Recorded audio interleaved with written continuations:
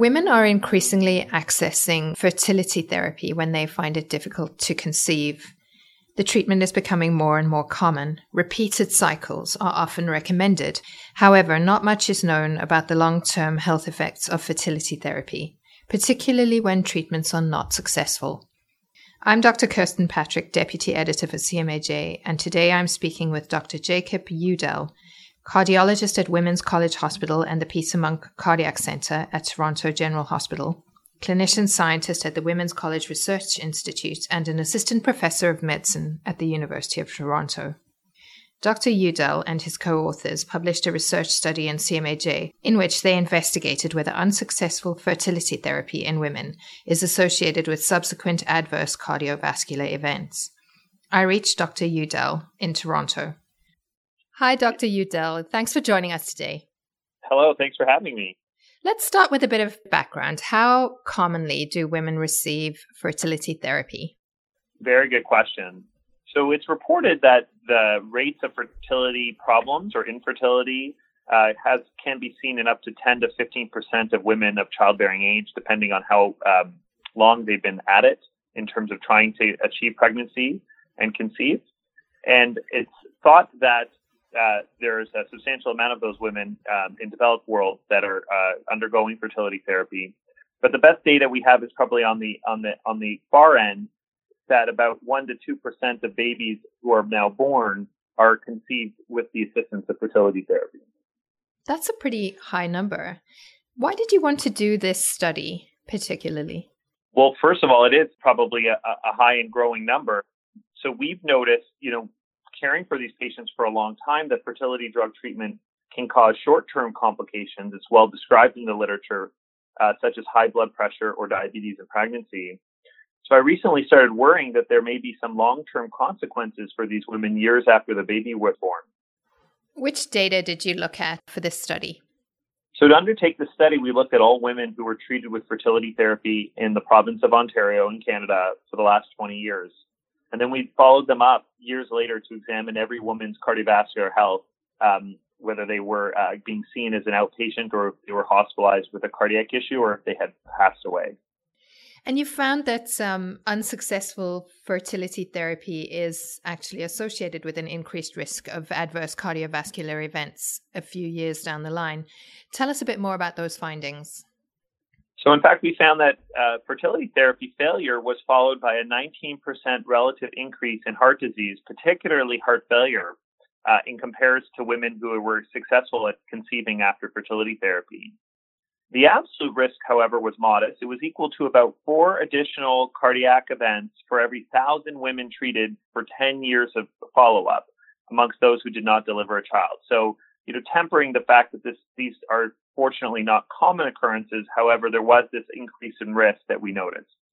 And what do you think about the cause of this? It's very hard to speculate about cause, but you must have some ideas. Well, one theory is that fertility therapy or having to undergo fertility therapy sort of acts like a stress test.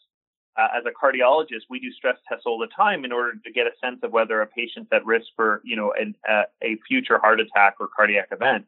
And so this process, this physiological stress test, for lack of a better term, may uncover those who are destined for medical troubles. The alternative explanation that we've bounced around and that has been reported in the literature is that potentially these repeated cycles of these powerful medications may somehow lead to premature heart disease, but as of yet, that's still unclear as to which prevailing theory is more likely. My feeling is it's probably the former, not the latter. That is that you're making worse a pre-existing risk. No, that you're uncovering someone who's destined for a medical trouble, and that it's really kind of acting like a physiological stress test. To not be able to conceive may unmask or may identify some women who are particularly high risk. That's really interesting. There are limitations to using administrative data in the way that you have, and in your article, you caution readers about this. Can you explain those limitations? Yeah, the biggest limitation is that we don't know exactly which drugs, which doses, and what degree of monitoring was received by these women over the course of time that we studied. We just didn't have that sort of data.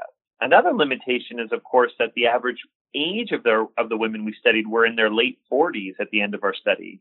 So that there may be many more issues to come in the years ahead that we will have to follow these women up for in order to have a better sense of whether we're just finding the tip of the iceberg here.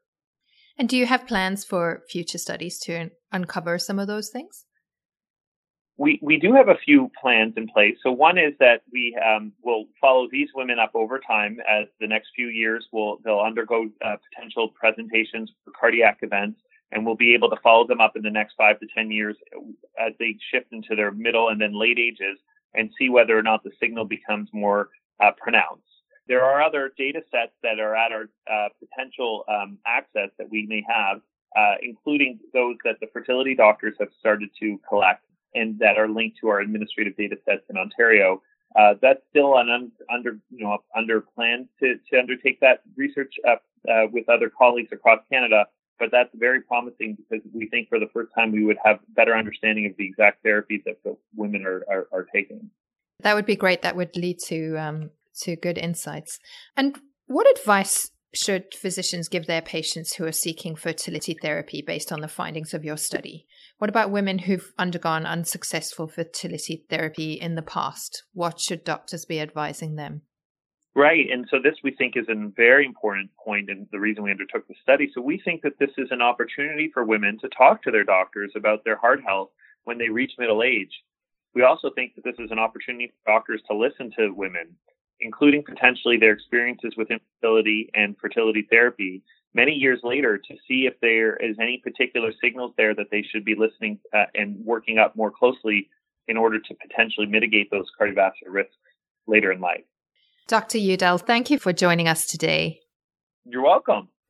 I've been speaking with Dr. Jacob Udell, cardiologist at Women's College Hospital and the Peter Munk Cardiac Centre at Toronto General Hospital, clinician scientist at the Women's College Research Institute, and an assistant professor of medicine at the University of Toronto.